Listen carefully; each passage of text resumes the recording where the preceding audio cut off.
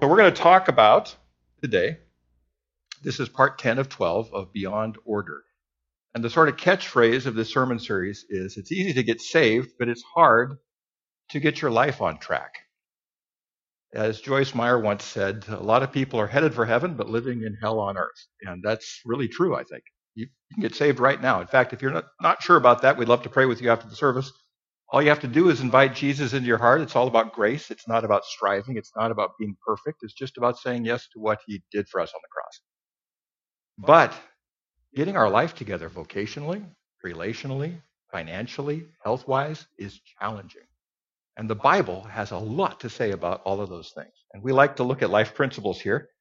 We like to get beyond order, beyond ourselves, beyond our walls, beyond the ordinary. And today we're going to talk about relationships. We're going to talk about having joy in our relationships. And relationships are so very important.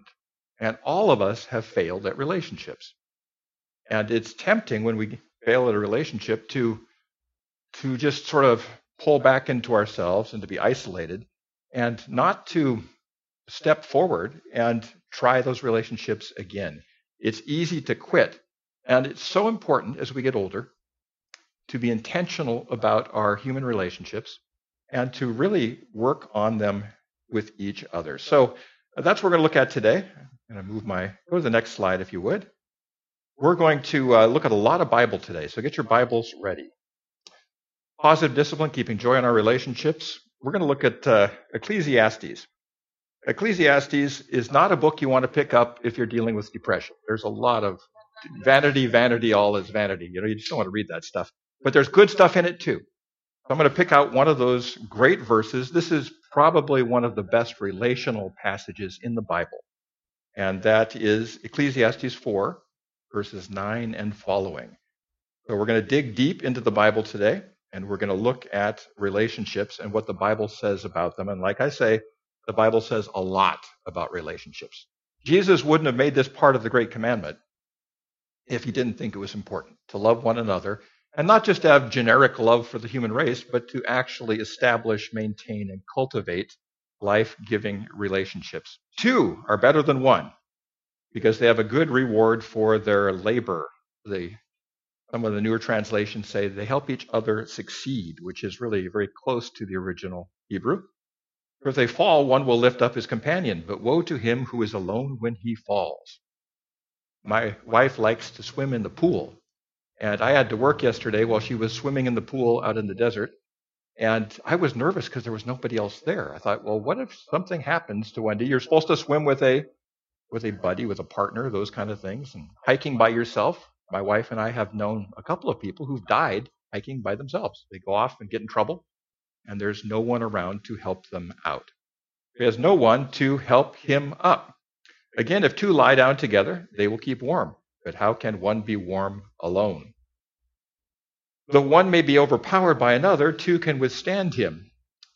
They can actually go back to back. There's a wonderful phrase, I've got your back. If you make any waves in this life at all, in other words, if you do anything that attracts any attention, there will be people who want to shoot you in the back. Who here has been in a break room when you heard somebody shooting somebody else in the back? It happens a lot. But if somebody has your back, if they're actually back to back with you, they're defending you. Somebody who will defend you. We need people who will defend us in public and in private. Though one may be overpowered by another, two can withstand him. And a threefold cord, having the Lord involved in our relationships, is not quickly broken. Relationships can be much deeper and better if we have the Lord involved in them, because we've got his presence and his love for us.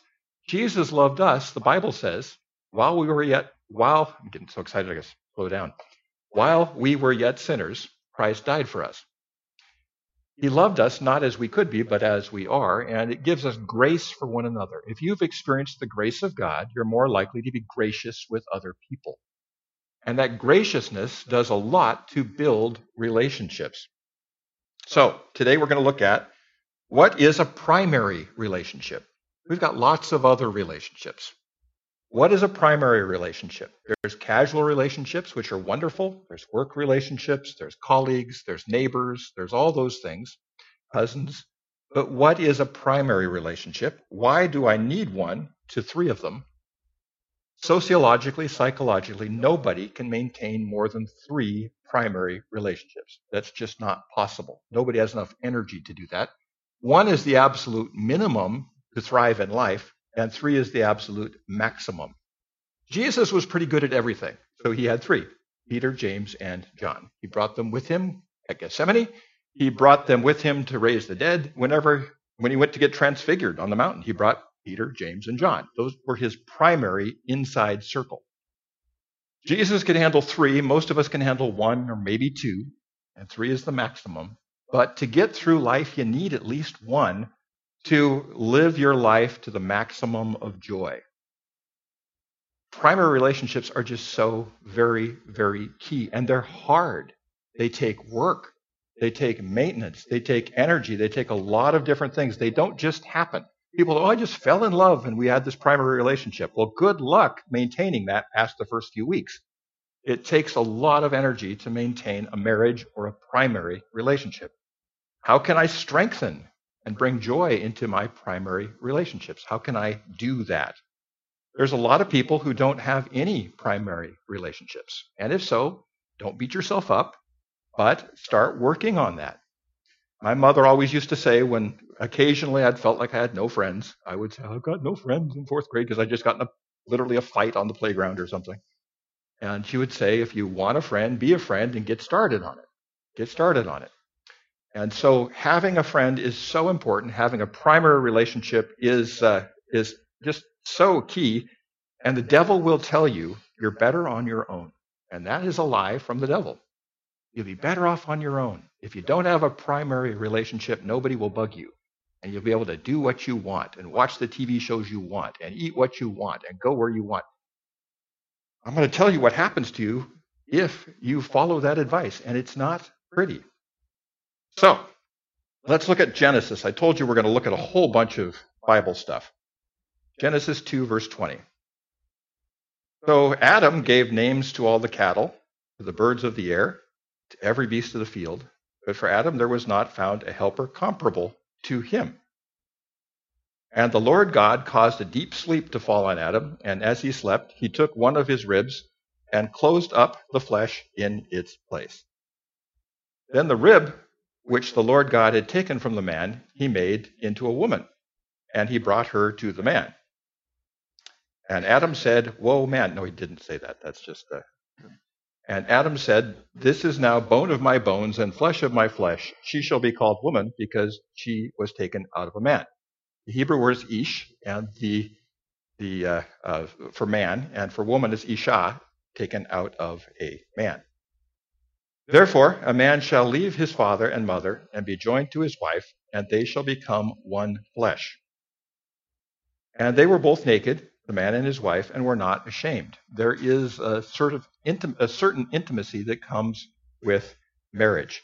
Now, there's other kinds of primary relationships. It doesn't have to necessarily be marriage. Primary relationships. Marriage is the central one for human behavior. Once again, you don't have to be married to have great primary relationships because it includes physical intimacy. And physical intimacy enhances those relationships in a big way. But singleness can be a calling. There is a difference between people who are single because God calls them to be single and people who are single because they just don't get along with people. And there is a big difference and a fuzzy line between the two. Who here has known somebody who is single their whole life and they're just difficult as all get out? I mean, there are some people like that. They're just really, really difficult because nobody else told them to stop being an idiot. You know, you need someone in life to kind of correct you from time to time. We're going to talk about what happens. The Apostle Paul was called to be single, and some people are called to be single. And it's especially important if you're a soldier, if you're a sailor, if you're a missionary. It kind of helps to be single because then you can be very, very flexible geographically. You can go do different things. And the Roman Catholics are kind of right about that. Priests have a lot of flexibility. Where they're wrong, and this is just my opinion, is thinking that there's a lot of people like that, and there aren't. It's a very unique calling. to be single your whole life and to be called into a single life. They seem to think that all pastors and all Christian leaders should be that way, and it's very rare to run into people who can thrive in that setting and do really well with that. They do exist, but there's a point to it. You really can go do what you need to do. You can pack a suitcase and go to Zimbabwe and lead a tribe to the Lord. You can just go do that without having to worry about marriage and kids and retirement and all that kind of stuff. So there is a calling of being single. In fact, 1 Corinthians 7, and if you want to read the most ADD chapter of the Bible, read 1 Corinthians 7. It's like chutes and ladders. It goes all over the place. And Paul is a hoot in 1 Corinthians 7 because you just literally unmedicated, just going all over the place. He's got some good stuff in there. But he basically says it's good to be married. It's better to be single like me, is what he says. Because then you don't have to worry about a whole bunch of stuff. But then he says, for most of you, that won't work because you're too, well, I won't use that word. You're too physically attracted to the opposite sex for that to work out. We'll put it that way. So here's what he says. This is in 1 Corinthians 7. Now concerning the things of which you wrote me, it is good for a man not to touch a woman. Nevertheless, because of sexual immorality, and the Greek word is a little earthier than that, let each man have his own wife, and let each woman have her own husband. And we're skipping several verses here. For I wish that all men were even as myself. I wish everybody was like me. And that Paul had a huge ego. He went through associate pastors like nobody's business. First he's with Barnabas, then he's with Silas, then he's with Timothy. He just wears them out. And he goes into a town, starts riots, goes to jail. I mean, not the kind of guy you want for your youth pastor. You're just lots of jail time, all that kind of stuff. So he's a big personality, and he was probably a combination of someone called to be single and also just too difficult to be married. And there's a lot of people who've made the case that his wife probably kicked him out. That just said, enough of this. Just go do your thing, and I don't want to be with you. Explains a lot of some of his behavior. But anyways, primary relationships, 3 max, 1 minimum. To thrive psychologically, you need at least one. Now, if you don't have one, don't beat yourself up. But work in the direction of going that way, finding someone you can have a primary relationship with. Needs to be at least roughly a peer. Can't be a parent, can't be a child. You can be very close to a parent or a child, but that's a power relationship. And somebody who's changed your diapers is in a different relationship with you than someone who's like a somewhat of a peer. Please hear me. You can be very close to people in a power relationship, but it's not a true primary relationship. Because those relationships don't last. Your parents die. Your kids move away. Primary relationships are intended to be permanent. Till death do you part type of thing. People who have your back no matter what, all the way down the line. And to develop those things is really, really key. It can't be your pastor, your counselor, a lot of people use bartenders for that. They tell everything to the bartender. I, as a life coach, I've got a life coaching business. I work with people who want to change their jobs. That's sort of my specialty. And I hear a lot of intimate stuff. But it's not a primary relationship because I'm in charge of that whole thing. And I've got power in that relationship and that person doesn't. So if there's a power differential, it can't be your boss, can't be your employee, but it can be a coworker, can be a brother or a sister, physically or spiritually. It can be a prayer partner, can be a best friend, can be a lot of different things, can be a spouse. We'll talk about that. But it's best when it's at least roughly a peer situation. Otherwise, there can be abuse in the relationship and a whole bunch of things can come into it. Which is why they say don't date your boss or your employee at work, because it's a differential kind of situation right there. It has to be a go the distance thing. Somebody you stick with no matter what. Somebody you say, all right, I'm going to have your back, you're going to have my back, and we're going to stick this out. And you're going to make some big mistakes in life, and you're going to do some stuff that bugs me, but I'm going to stick with it. I'm going to stick with it, and we're going to stick with this together. Not just recreational. There are people that we have a lot of fun with. I think back to high school and college, there was a lot of guys I had a lot of fun with, but they weren't primary relationships. And the minute I moved away or they moved away, it was over. And if they came back, we'd still go have fun together. But that's not the same thing. It's not just a recreational thing, although recreation is a big part of a good relationship. God gives us siblings. Those of you, how many of you grew up with siblings? Raise your hands if you had some siblings. God gives us siblings so we have a chance to practice, or cousins, or close neighbors, or whatever. We have a chance to practice those kinds of relationships. And sometimes we fight like cats and dogs with our siblings, but many people become a lot closer to them as they get older because you come from a common background. You've got a common story. There's some stuff that you can share with each other. Siblings can often make really good primary relationships, especially as you get older. I'm a lot closer to my brothers than I was when I was younger. I was the oldest, so I thought they were young and stupid, so I just ignored them. I was out of the house before I paid any attention to them at all because I thought, my brother in junior high, I didn't want to spend time with him. But now we've got a common story, and we've got a common history, common values. We've got stories to tell about camping and dad and mom and everything else. And we talk at least once a week now. And it's been really, really cool to see that. So siblings are practice when we're growing up. And people with a lot of siblings often have an easier time making friends. It's interesting how that works. The maximum growth for a primary relationship is a male-female relationship. Why? Because it's harder.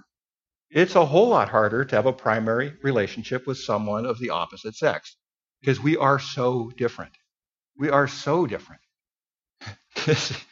I do pre-marriage counseling, and the top 5 marital needs of men and women, according to thousands of surveys, or thousands of people surveyed in several surveys, none of the top 5 match at all. We're just really different from each other, very, very different, and that makes for more growth because you're just actually lifting more weights. It's a male-male friendship or a female-female relationship can be a lot easier in some ways. A male-female relationship is just plain hard, and comedians have been milking that forever because there's all kinds of comedy in those male-female marriages and relationships. You're going to get your maximum growth out of a male-female marriage. That's just the way it is. It's good stuff. One of the problems is the person with whom you have a primary relationship is going to be deeply flawed, just like you. The idea that, you're marrying the perfect person or this person is perfect for you, not happening. It's just hilarious. We had our men's group on Monday, and we talked about our marriages. I'm not going to tell you anything anybody said because it's very confidential. But let me just say that people have been married for more than just a little while. There's no illusion that the person is perfect. This person's perfect for me. You complete me. It's movie baloney. It really is. It's just not true. I think God puts incompatible people together in marriage just because he likes entertainment. He doesn't have cable, so he just puts people together. My wife and I took a pre-marriage test, and our scores were like this. And I still remember Ron Vignac, who shared with it, and he says, I thought about this for a long time about what I was going to say. He says, I'll say it this way. He said, one of your best options is not getting married. He says, I've never seen a more divergent couple in all of the time I've done pre-marriage counseling. But that's true of pretty much every couple. And the more divergent you are, the more you're going to learn and the harder it's going to be. But the benefit and the payoff is going to be much higher. Much higher. The idea that you're going to find this person is just easy? No. You're going to find someone who doesn't just have problems. The person that you're making a primary relationship with, marriage or otherwise, is not just flawed in himself or herself. That person is flawed for generations of stuff. This is here from there's just a great passage on this. The Lord is long-suffering and abundant in mercy, forgiving iniquity and transgression, but he by no means clears the guilty, visiting the iniquity of the fathers on the children to the 3rd and 4th generation. It's not like God is out to get people, but if you've got alcoholic grandparents, that runs in your family. If you've got violence in your family, that runs in your family. If you've got codependence in your family, that runs in your family. And all of us have received not just family blessings from our family, but family curses. You're marrying you're starting a primary relationship with a whole family tree. And a lot of stuff has come down the pike. And you may not even discover it for the first few years. I think, oh my goodness, all of this stuff. And some of you are poking each other. We're married right now, so I won't point you out. But it's kind of funny how that works. There's stuff in our families, people, but we have to reverse the curse. Generational curses, generational blessings, they can all be turned around. And it says here, in those days, Jeremiah, they shall say no more, the fathers have eaten sour grapes and the children's teeth are set on edge. You really can reverse that curse, but you have to know what it is to reverse it. And you have to tell the truth about the stuff that's come down in your family. And over time, that stuff needs to be healed, and it can be healed. And you can draw a line in the sand and say, violence has been in my family, alcoholism has been in my family, divorce has been in my family, but this far and no farther. You can actually draw a line and end it right there. And I think it's so important to reverse that curse. So why do you need a primary relationship? Here's why. People without primary relationships tend to drift in the direction of their greatest dysfunction. Slowly. They start to drift in the direction of their greatest dysfunction, whatever that happens to be. Because there's nobody there to correct them. There's no one there to say, stop it. There's no one there to say, you really can't act like that around people.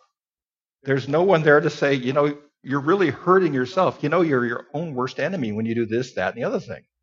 And we need people in our lives like that who are going to go the distance with us, who have our best interest at heart, but still say those things. And say, please stop doing that. It doesn't come across well. We've all seen people who've been without any primary relationships, and over the years, they get more and more eccentric, and not always in a good way. They can become very eccentric in a really negative way. So we need to have those friendships, those relationships that keep us grounded. This guy has no idea he's heading over a waterfall. That's how people are sometimes. And the Bible says in Proverbs 27:17, as iron sharpens iron, so one person sharpens another. We need people to sharpen us. We need people to tell us that we need a little better edge on some things. And do it lovingly. And to do it because they care about us, not because they're trying to put us down or trying to walk over us. They do it because they want us to do better. They want us to be our best self. Somebody who can bring out the best in someone. And someone to wrestle with. You know what the word Israel means? Those who wrestle with God. I had to look to find a picture of Jacob wrestling with an angel without wings, because you know how I am about that. And there are no wings on angels, by the way, in the Bible. So I had to find one. But Jacob wrestled with an angel all night long, and he was blessed for it. He was blessed for it. We are blessed by having those relationships that are challenging. And a long-term friendship, a long-term marriage is like Israel. There's a wrestling going on. But it's not a hateful wrestling. It's a contending that brings out the best in us.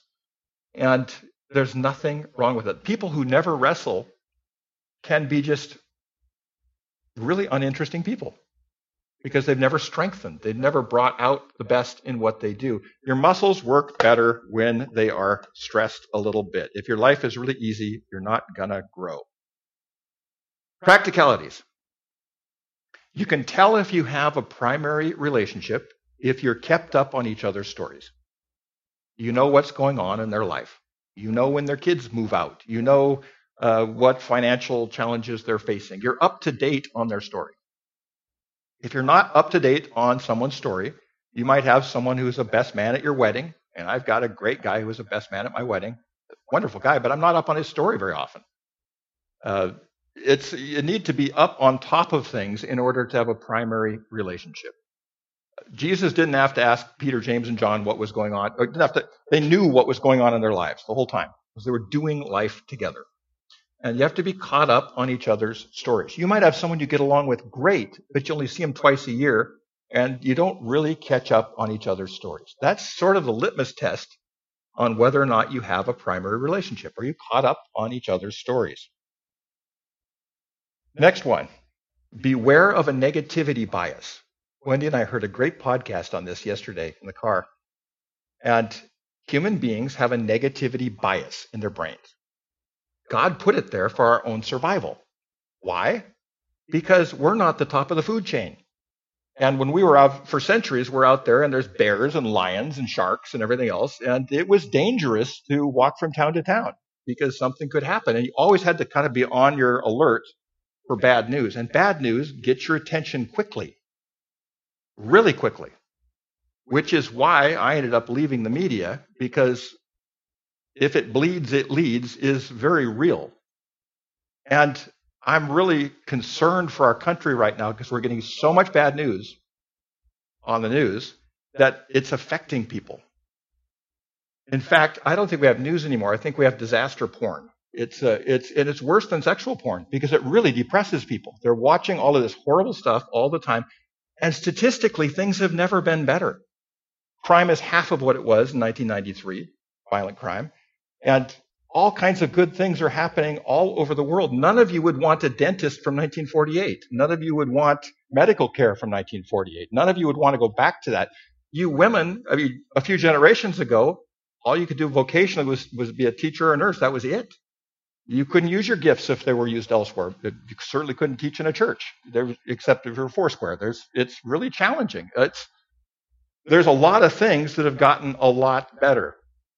And statistically, just like airplanes are the safest way to fly, but they still scare us because we're up there in the air.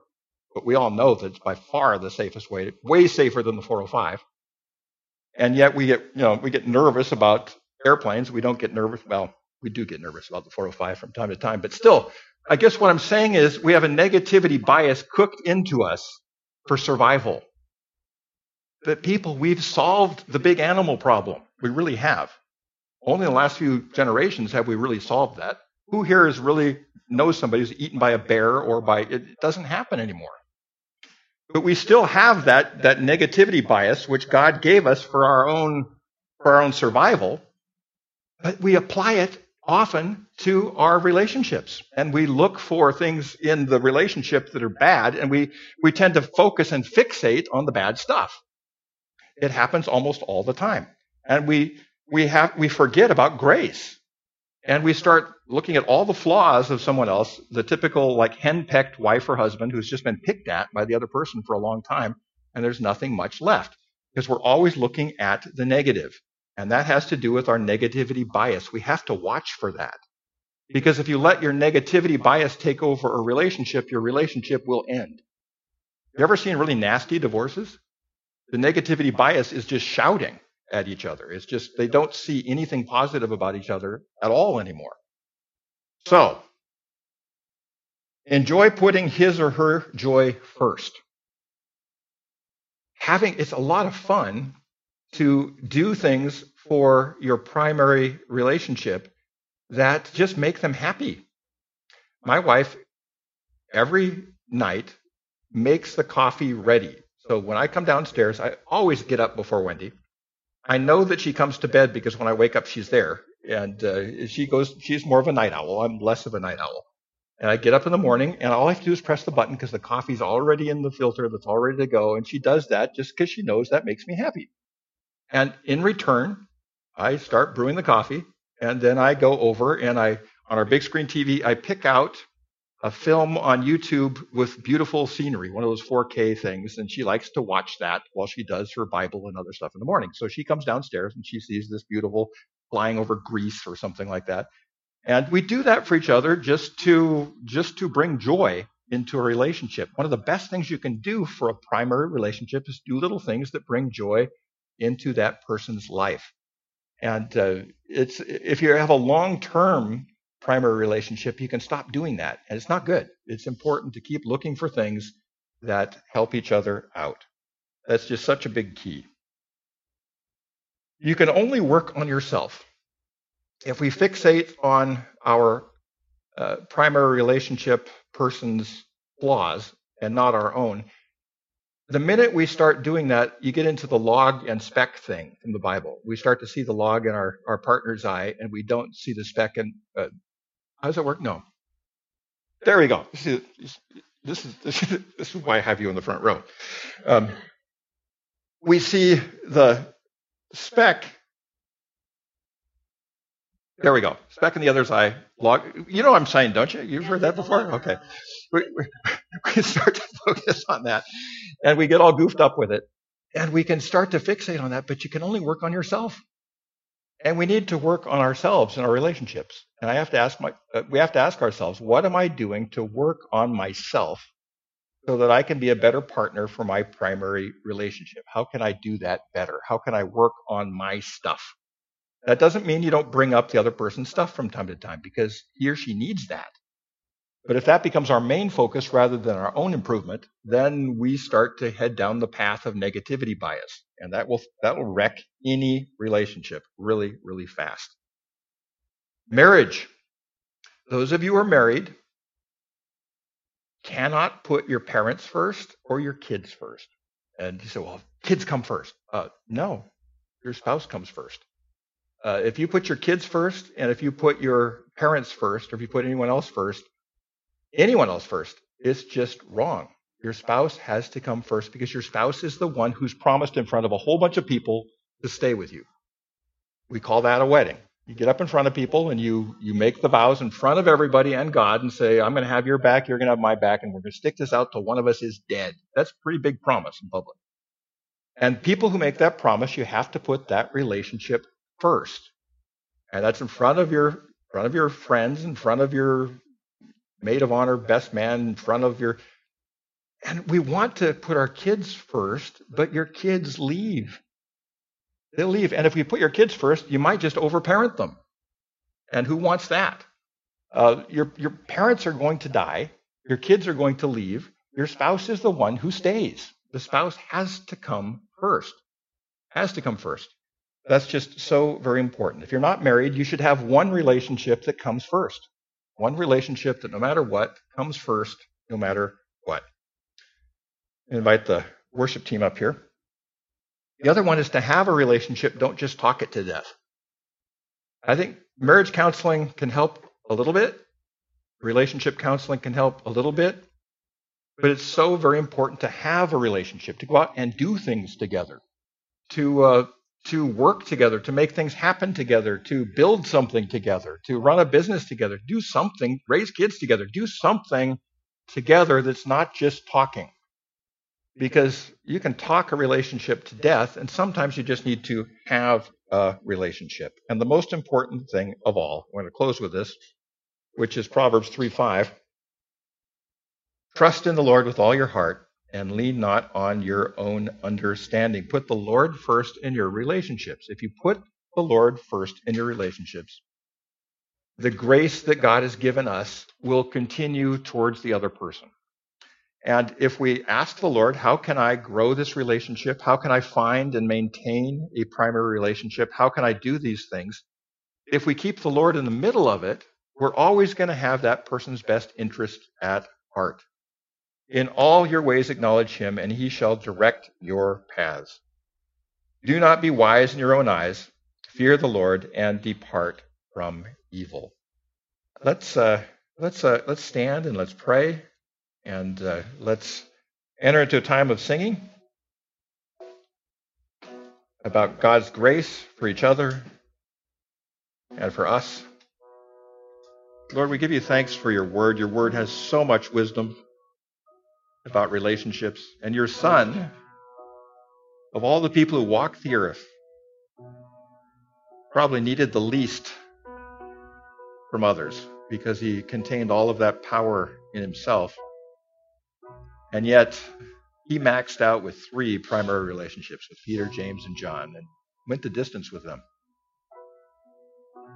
And he showed us the way, Lord, to work on those relationships and to put those relationships first. Lord, I want to pray for people who really want to start at least one and don't have one right now. I pray, Lord, that you would put someone in his or her path on a regular basis. And that you would set off a little light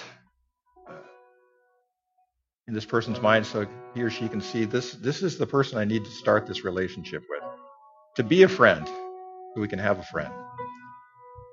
And for people who have those primary relationships, Lord, I pray that we'd find new ways to bring joy into them. That we'd be as gracious with each other as you are with us. That we'd be grateful that we have them, for so often we go through parts of our lives without primary relationships. And some of us, Lord, have had a primary relationship and that person's gone on to be with you, and that's just so hard.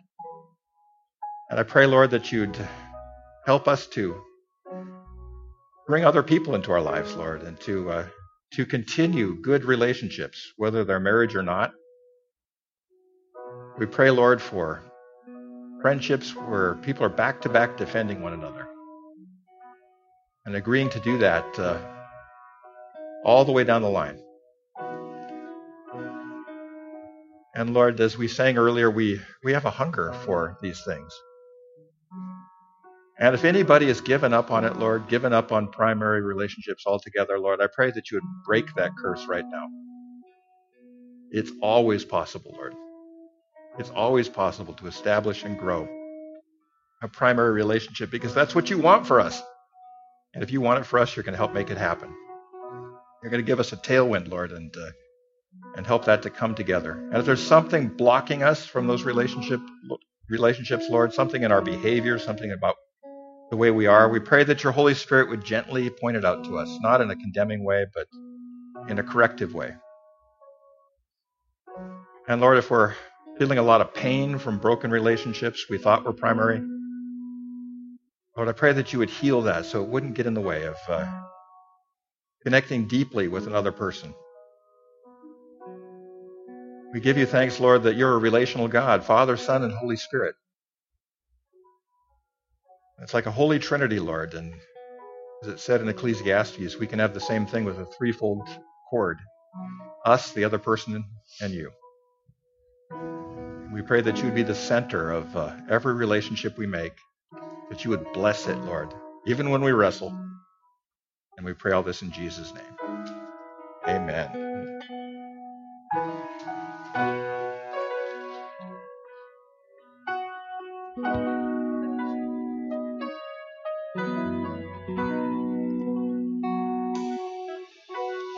People come together, strangers, neighbors, our blood is one.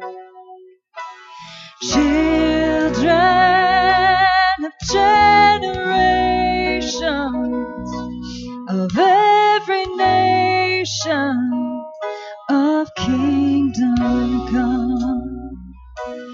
Don't let your heart be troubled. Hold your head up high, don't fear no evil. Fix your eyes on this one truth. God is madly in love with you. Take courage, hold on, be strong. Remember where our help comes from. Ooh, oh, oh, oh,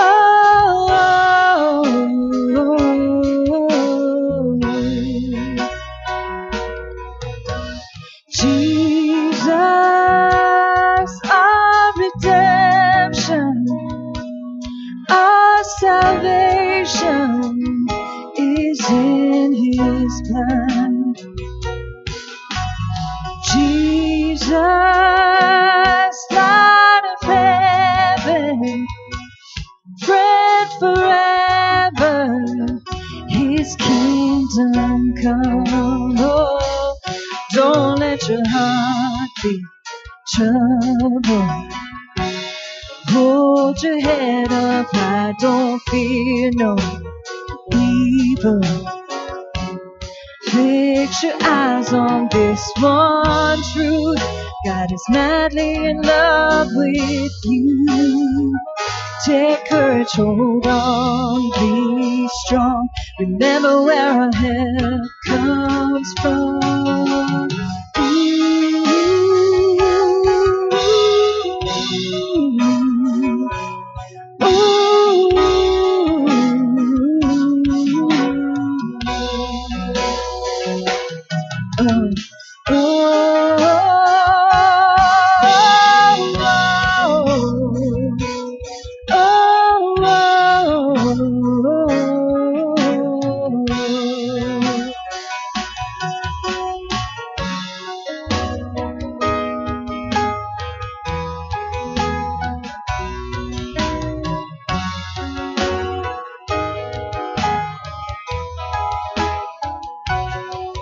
Swing wide, all you heavens. Let the praise go up as the walls come down. All creation, everything with breath, repeat the sound. All his children, clean hands, pure hearts, good grace, good God. His name is Jesus. Swing wide, all you heavens. Let the praise go up as the walls come down. All creation, everything with breath, repeat the sound. All his children, clean hands, pure hearts, good grace, good God. His name is Jesus.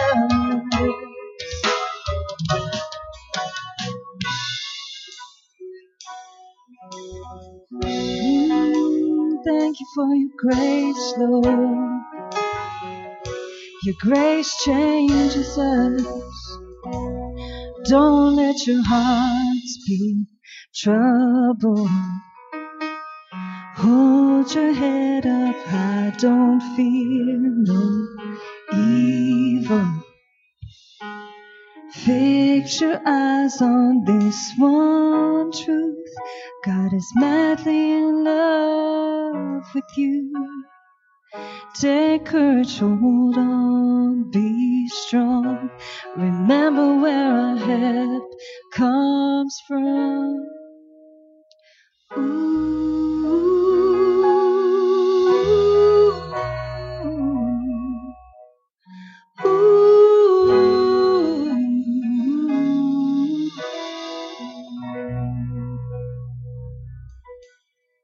While Jen was singing, I'm reminded of something one of the men said in our men's group. Lynn Therrelton, he's along with Bud Potter, is sort of the Yoda of the group, the older guy who knows everything.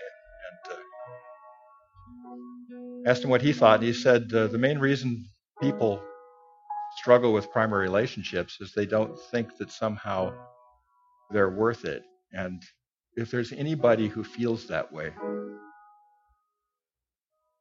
that somebody wouldn't be blessed to be in a primary relationship with you. We need to lay that at the foot of the cross.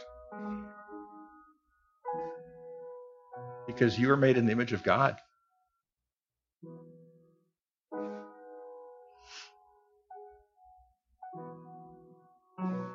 You're his masterpiece.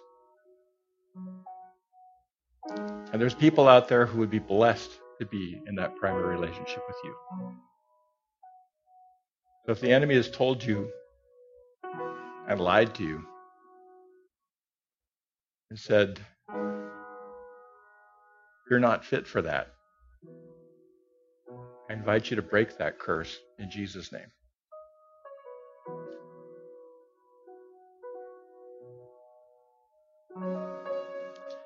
I invite you to receive a blessing. Heavenly Father, we pray a blessing on everyone here, a blessing of joy that we're made in your image. You delight in us. As Jen was singing, you're in love with us. Every time you think of us and see us, you delight. You want to be in a relationship with us. We must be worth it. Lord, I pray that we would carry that self-worth not from something we've achieved, but the very fact that we're made in your image into our relationships. Those of us seeking them, those of us who have them. We just pray for that knowledge that we were made for those relationships and that you will bless them. We pray all this in Jesus' name. Amen. Have a great week, everybody. There are donuts that are not eaten. I was told this morning that they know somebody who thinks that donuts come with church, and they were surprised to find donuts in other places. So make sure we eat everything up so nobody has to bring anything home. And talk to somebody that you don't know very well. It's a good idea to, in this time of COVID and crazy Afghanistan stuff, to connect with each other and walk up to someone and say hi. I'd like to get to know you a little better, and share a banana or a donut together. And we'll see you next week.